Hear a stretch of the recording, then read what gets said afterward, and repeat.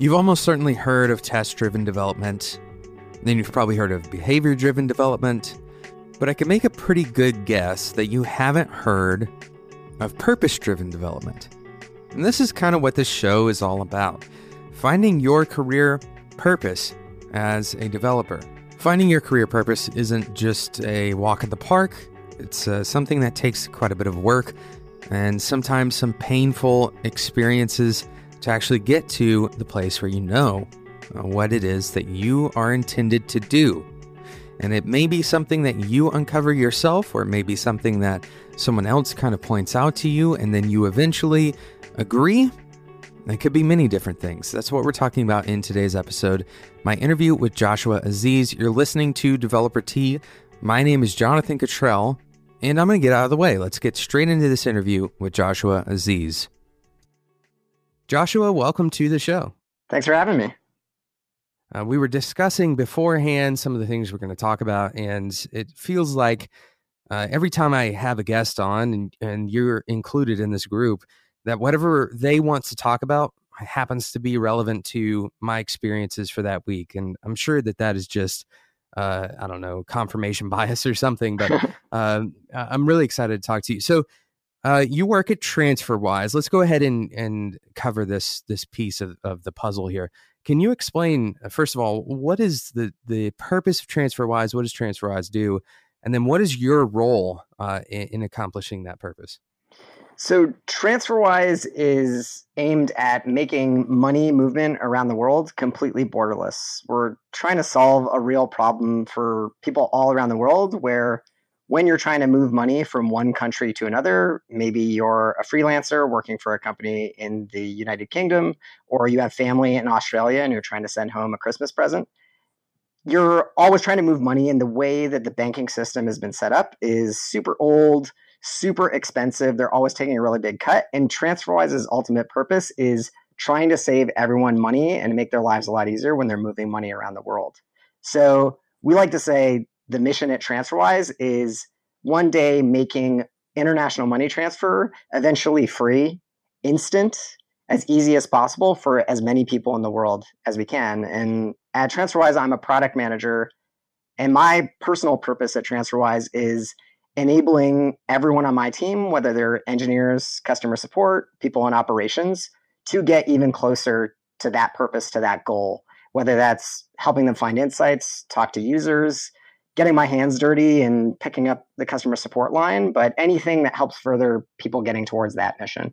This is an excellent answer. Let me start by saying, if you're listening to this episode right now and you don't have that answer for yourself, this is an exact kind of a perfect example of why it's so important to establish that kind of purpose, both at the company level. So you know, if you're leading a company, if you're a manager, or, you know, if you're a CEO for that matter, finding a purpose that everyone in your company can understand and attach to, but also you as an individual, in the context of your work, finding what you do to contribute to that larger goal, right? And so, you know, this is also why it's so important to understand who you're going to go and work for. Josh's goal is, you know, to work for TransferWise to accomplish their mission, but to do so in this particular way, right? So it's not a secondary mission. It's not parallel. It is a contributing kind of, you know, structure, a support for that larger mission. And I'm just very, I can't overstate enough, you know, how important it is for people, Josh, to be able to say what you just told me. You didn't rehearse that for me. We didn't talk about this beforehand. That was something that you already had available. Yeah, I think it's really important to understand what the mission, what your personal mission is, and what your company's mission is, because so many times when people work at a company, often when there's a breakdown in communication or someone's working on the wrong thing or they feel like they're not having impact, more often than not, it's because they're not building towards an eventual purpose or mission. And when that's not clear to you, it's really hard for you to have an impact on your day-to-day life. And Josh, you mentioned, well, I guess you didn't mention it yet. I looked into, the portfolio of things that you've done in your career. And one of the things that you've done, you worked at Grubhub. So can you kind of explain what your role was there and what the mission of Grubhub is?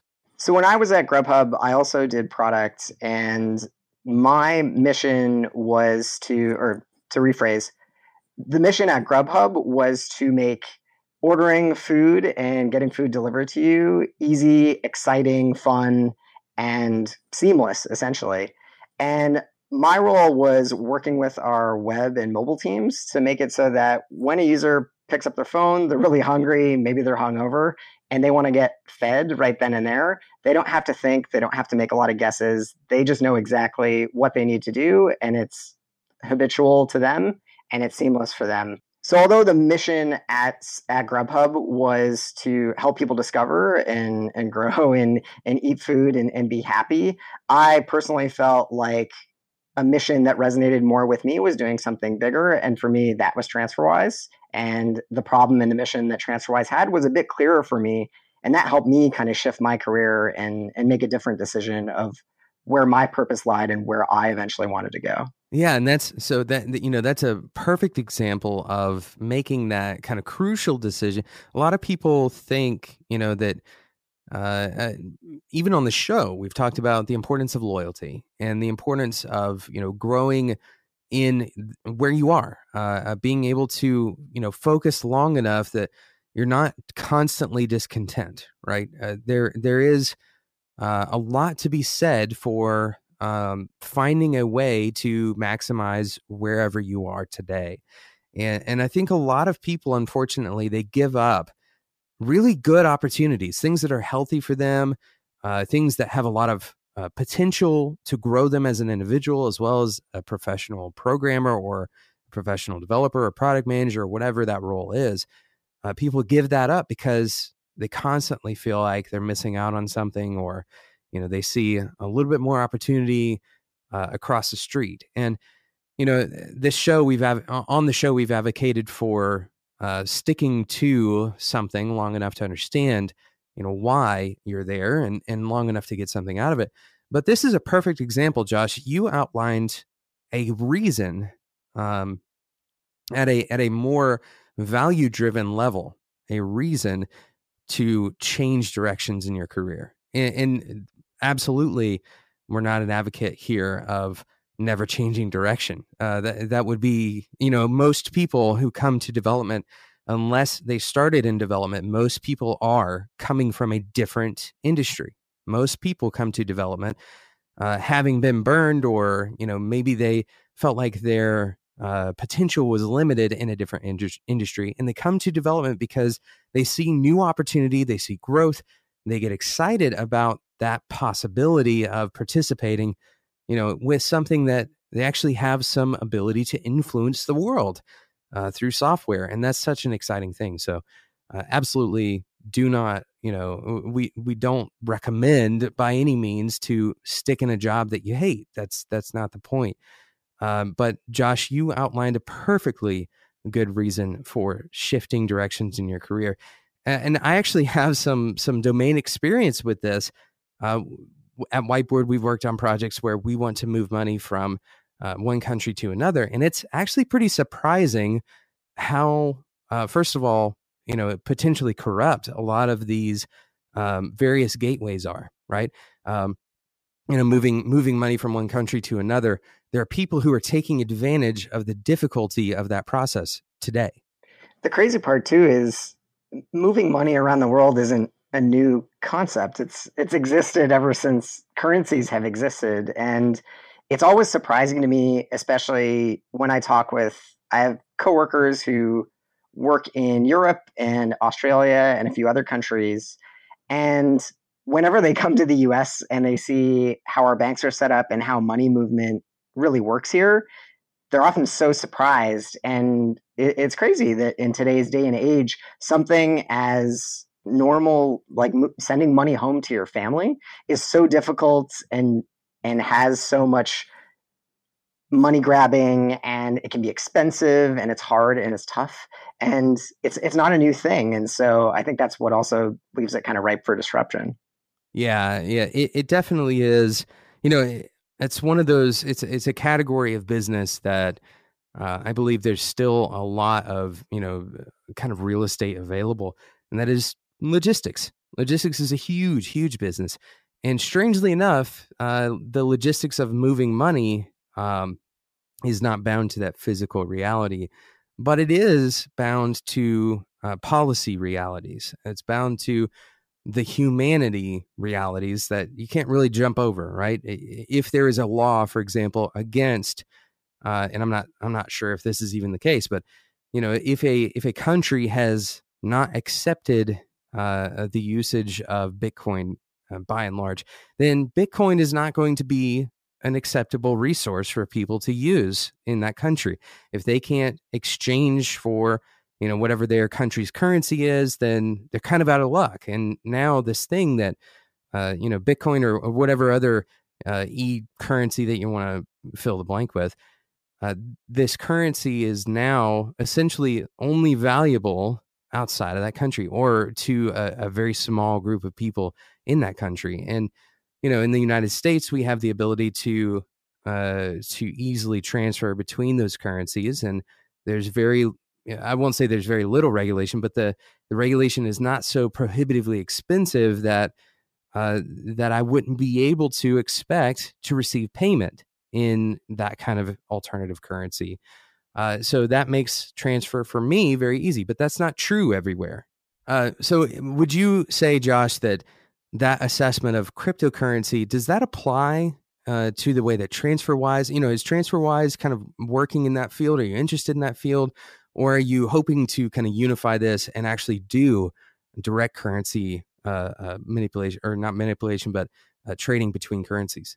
At TransferWise, we think that there is still a lot of room to grow and a lot of big problems we can solve using the existing banking and currency frameworks. So the way that, if you're not familiar with TransferWise, the way it works is we have a big infrastructure of bank accounts and connections in lots of countries around the world. And when you're trying to send money from, say, the US to the UK, right? You're sending USD to GBP. Normally, the way it would work with your bank is they do an international wire transfer. It'd be expensive. It'd be slow. It has to go through all these like manual checks and processes. And even though it's regulated, because some of those things are manual, it can't. It sometimes is not necessarily as safe.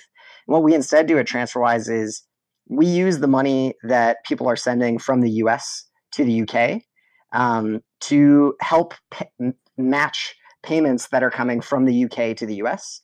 So we actually use money domestically, and we're able to avoid the money moving internationally, even though at the end of the day, the person you're sending money to gets it on the other side. We can save a lot on the slowness and the infrastructure costs by keeping things local. So that's one way we've been able to use the existing banking system to make things really accessible for people. And I think to get back to your point about maybe countries that don't have that as easily accessible, we're always looking for new ways to solve that, whether it's with mobile payments, different types of partners, that sort of thing. We can find ways that we can make it successful, because at the end of the day, going back to your point about purpose-driven development or just having a purpose as a company, one of those big things in the TransferWise mission is making sending and receiving money around the world accessible to everyone. And I think whatever we can do to get closer to that, regardless of what that technology is something we're going to always chase. That assessment is so interesting. I love this mission. I love the idea that, payments shouldn't be, transferring resources shouldn't be, a limited right.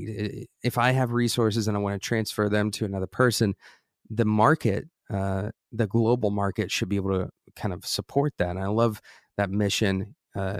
Realistically, I know about 1/100th of the information that Josh, about transferring currency around the world. So I appreciate you, kind of educating me first of all, but also the audience a little bit about this mission. I'd love to know if you can kind of back up a little bit and kind of give me a background. Where do you come from? How did you end up becoming a product manager? What is your education background and your personal background? What were your interests that led you to this? So I was born in Canada. I'm not a native U.S. Citizen, but I was born in Canada, raised in southwestern Ontario, right near the border of Detroit, Michigan. So I was surrounded by, the big three automotive companies. My uncle was a mechanical engineer. My cousins worked in automotive industry, and I was constantly around people who built things and invented things, and that's always interested me from a young age. And as I grew up and was going to school, math and science and physics always kind of tickled my fancy. And I went to school at the University of Waterloo, which is one of the larger computer science and engineering schools in Canada. And I studied engineering there. And something that was really important to me, because like so many young people, I didn't really know what my purpose was. I didn't know what I wanted to truly be when I grew up. And choosing a college, choosing your study form, it can be really hard. So I knew I was interested in engineering, but I didn't know if I would really like it. So I went to Waterloo, and one of the big draws for me there was they have a co-op program there, one of the largest ones in Canada, that allows you to work in different industries at different jobs throughout your college career. So as I went through college and I was figuring out, where do I want to specialize in engineering? Do I want to go more to computer science? Do I want to do mechanical engineering? I actually tried out different internships. So I worked in automotive plants. I worked for a bank, actually, surprisingly, for a little bit doing software development.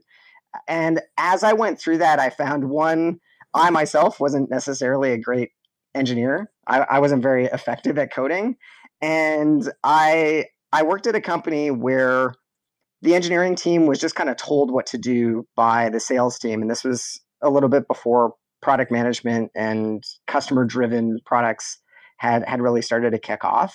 And I thought to myself, wouldn't it be great if there was someone who could help talk to the marketing folks who can't necessarily resonate with engineers, but make sure we do the right things for customers. And that's kind of how I fell into product management. And I saw I was a lot more effective at helping engineers be even more impactful engineers and reach their purpose than I did when I was an individual engineer myself. And through that, I kind of fell into product management, and I got a job in the US right after I graduated college. And a few steps later, I'm now here and still loving it, still loving making engineers have happy days. Yeah, that's so cool. And I have a very similar passion in terms of empowering other engineers. It's the reason the show exists. This is not, I'm not coding right now, right? So this, I really appreciate and enjoy building software still. And I do that on almost a daily basis now, depending on the day. But I also have this, a drive to help other developers truly succeed and in a way that is genuine and fulfilling for them. So I resonate pretty deeply with that sentiment. Today's episode is sponsored by Linode. Linode has been a sponsor of Developer Tea for a while, so if you're a listener of the show, then you've heard the pitch quite a few times. But what you may not have heard is that Linode is always developing new stuff. They're not a static company. They're actually moving things forward. In fact, they even have, they didn't send this to us. I actually went and found this. Linode Block Storage. It's in beta right now. You can actually opt in. It's a public beta. You can opt in your Linode index page. This is something that's live right now. I found that because they actually have an IRC channel. So Linode is not your average hosting company. They want to get connected to you, the developer. They want to serve their customers closely. That means talking to you one-on-one. They have a forum for that. They have 24/7 customer support. This is such an important factor in deciding who you're going to stake your application, the hosting on. Who do you stake that on? Of course, that great customer service only matters if the product is great, and Linode's product is great. Their deals are fantastic. The best gigabyte per dollar ratio that you're going to get on the market. Linode is offering you a $5 a month 1 gigabyte of RAM server. That's $5 a month. That's so cheap for a gigabyte of RAM. And you can get that spun up in just a few minutes. Of course, Linode also has high memory plans. For example, there's 16 gigabytes of RAM for $60 a month. Go and check it out. Linode is also offering you $20 worth of credit on your new account when you use the code DeveloperT2017. Head over to spec.fm/Linode to learn more. Make sure you use the code DeveloperT2017 when you sign up. Thank you so much to Linode for setting the standard on customer service when it comes to service providers, more specifically hosting providers. Thank you for connecting with this community and for supporting Developer T. So your story is interesting. It has some turns and I assume that at some point along the way, you experienced kind of a dark period or some kind of, kind of a low point. I'd love for you, if you can, to kind of reach back into your memory and share with us one of those low points where you felt like you weren't really sure what your direction forward would be. That's a great question. I think an example of this that came from my past was in one of my past roles when I was doing one of those internships. I was young. I was working at a company where I thought every move I was making was being watched. I was getting stressed out over, a project that probably didn't need to be that stressful for my time and my age and what I was trying to experience.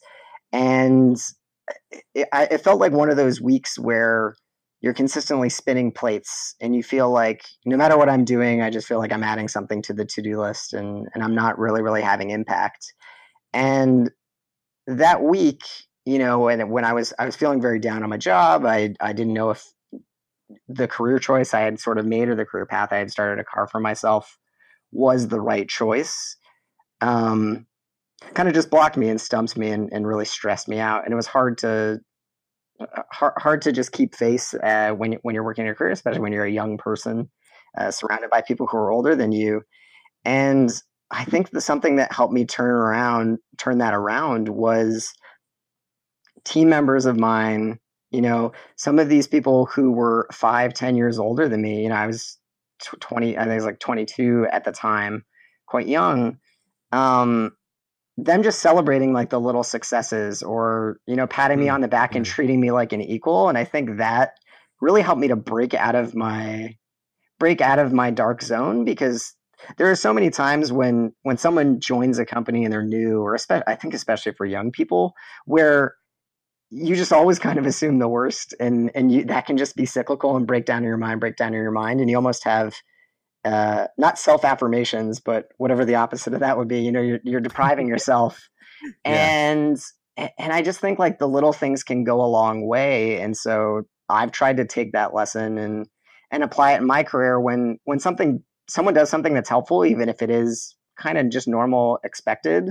I try to celebrate it because for me, it doesn't take that much effort, but to that person, maybe they're going through a dark time and it can help them get out of their funk or get them out of that stress zone. And I think it's important to be wary of your friends and your team members and how you can make them feel a little better. That's really good.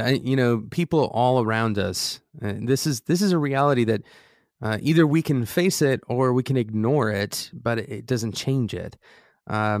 People all around us are going through really difficult stuff. And even people who are really, really good at their jobs, very often they can feel like they're failing every single day. And this happens. This happens with good developers. It happens with good product managers. It happens to people who are extremely talented, and it happens to beginners just the same. And even if you've been in this for a long time and you have a lot of experience under your belt, that doesn't always make up for the affirmations. It doesn't always make up for the simple fact that as humans, sometimes we go through periods of uncertainty, and that's such an excellent reminder. If you're on a team, to encourage the people that you're working with. It seems simple, but as it turns out, it's incredibly effective to just look someone in the face and say, you are doing a good job today. You are actually executing well on your job, and I appreciate you being here. That sounds like it's overdoing it if you're the person that's giving that message. But I read a quote recently on the subject. It said that I'm paraphrasing. I'm not going to get it exactly right, but kind words are very cheap to give, but very effective to receive. It's such a simple thing. So yeah, absolutely. That's such a, thank you so much for sharing that kind of moment of darkness or that dark period in your career.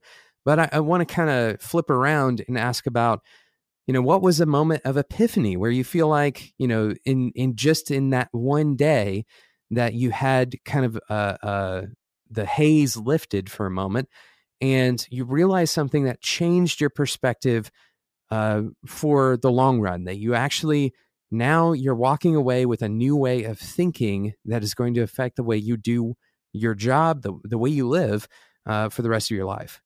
So there's a story I really enjoy from actually working at TransferWise where on random occasion, sometimes customers get confused, regardless of their age, and they find out our office address on the internet because we have it listed on the website and that sort of thing. And this older gentleman wandered into our office and was a bit confused. He thought he had to come to TransferWise to make money, like a Western Union or another physical money transfer service. And a bunch of us were sitting there like confused, saying, I wonder what this guy's doing here. Can somebody help him out or something? And without even anybody saying a word, one of my coworkers, this great engineer from Estonia, his name's Martin, he's got this goatee, he can look super intimidating, and he just stands up, walks over to the guy, and he's like, I'm Martin, I'm an engineer here and I want to help you. And he brought this guy into a room and sat him down and showed him the product and heard him out and helped him with his problems. And it kind of just like was an epiphany for me of like, this is what having a clear mission is all about. This is what like purpose-driven development is about. When you have an engineer or anyone who's working, not be like, oh, I'm supposed to be coding right now, I should be doing this thing. Just being like, I'm all about helping out every single customer, and that includes this man who wandered into our office. And I think it totally changed for me the way I think about how can you make that mission or that purpose even clearer amongst your team. Before that, I'd focused a lot more on what's the priority of the backlog and what's the recent dashboards and data saying. And from what I saw, the actions he took from that, it's like you can have so much more impact if you can get a team aligned behind a purpose and a mission, and sometimes it can lead to an actual fun, cool experience like that. So yeah, that is so cool because realistically, if you're doing your backlog correctly, if you're setting things up right, then what you're doing with code hopefully is doing exactly what that engineer did that day. It's actually accomplishing the same mission if things are done properly. And when I say properly, that's a really loaded term, of course, because there's so much that goes into what does it mean to align every effort to that mission. But I love that story. That's such an interesting thing. How many people would be confused and maybe not confused, but certainly paralyzed and not know how do we handle this very strange situation? And realistically, there are people on the end of your software, or there are people who are operating the computers that are on the end of your software. And if we can't connect to that as developers, then we're going to build the software to that end. We're going to build it only for the sake of the software. And unfortunately, that's going to leave people like this gentleman who wandered into your office. They're just going to leave him confused. He doesn't understand it. If we can't connect to that reality, and sit down at a table with a person and say, hey, this is the product that we've built. Tell me what's confusing. Help me understand how to help you better. That's the reality of product management, right? Having that mission of helping that person. Yeah, it's interesting. I think it even applies to engineering that so often we talk about focus on the customer. Everything we do is for the customer. Yet, ask yourself, when's the last time you actually saw one of your users in person?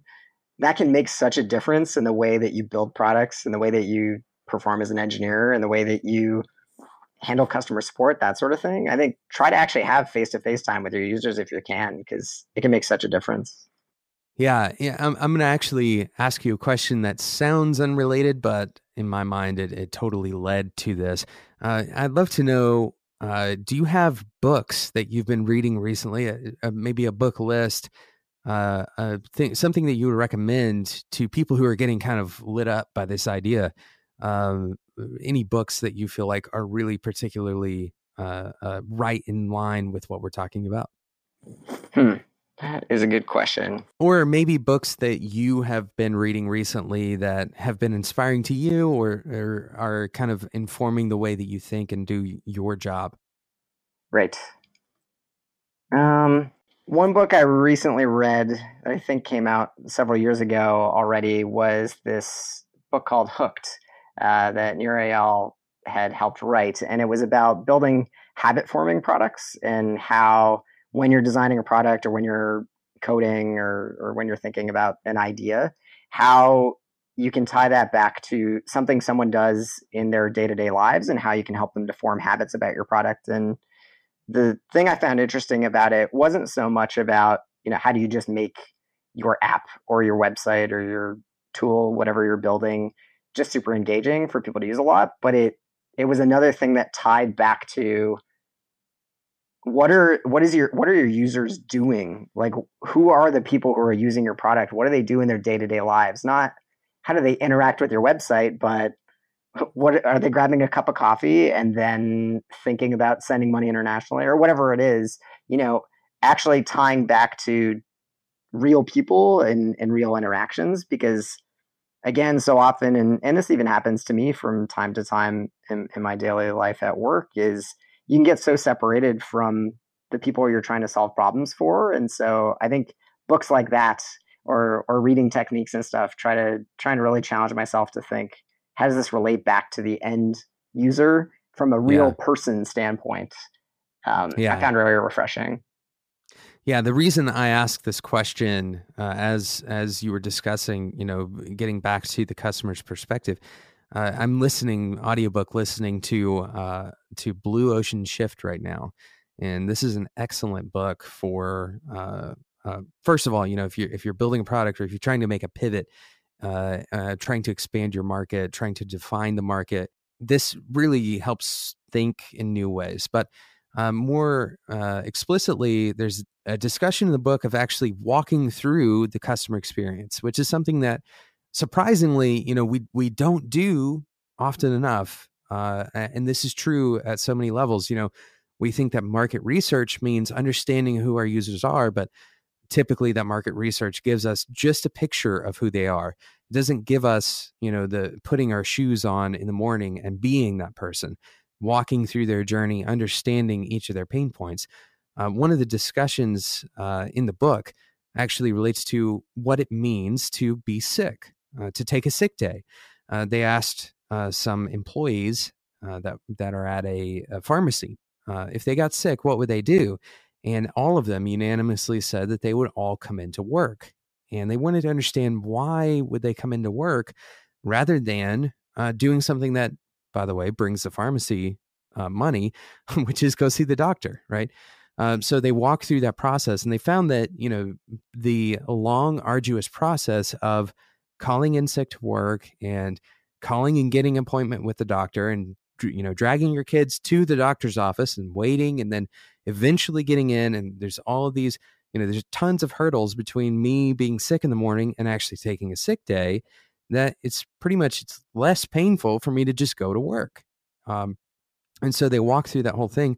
And this opened up their perspective on what can we do for our customers. And for the first time, instead of focusing on how can we fulfill orders 2 or 3 minutes faster, or how can we increase sales of cough drops, like instead of focusing on those things, they're focusing on how can we understand things that have nothing to do with us tangibly to begin with, but eventually they end up here. How can we understand the customer's entire experience? Thanks so much for listening to today's episode, the first part of my interview with Joshua Aziz. I hope you will join me for the second part. If you don't want to miss out on future episodes, including the second part of this interview, go and subscribe right now before you close out your podcasting app and move on to your next activity. Otherwise, it's very likely you're going to forget. And we post a lot of episodes on this show. We're well into the 400s, heading to 500. By the time that this episode airs, we will probably have broken 8 million downloads. So if you want to be a part of that, then go and subscribe right now. Of course, those 8 million downloads wouldn't be possible without our sponsors. And thank you to today's sponsor, Linode. You can get a Linode server up and running in just a few minutes for $5 a month. And 4 of those months are essentially going to be paid for right away by Linode. If you head over to spec.fm/Linode, use the code DeveloperT2017 at checkout, and you'll get $20 worth of credit. Thank you again to Linode. Thanks so much for listening. Until next time, enjoy your tea.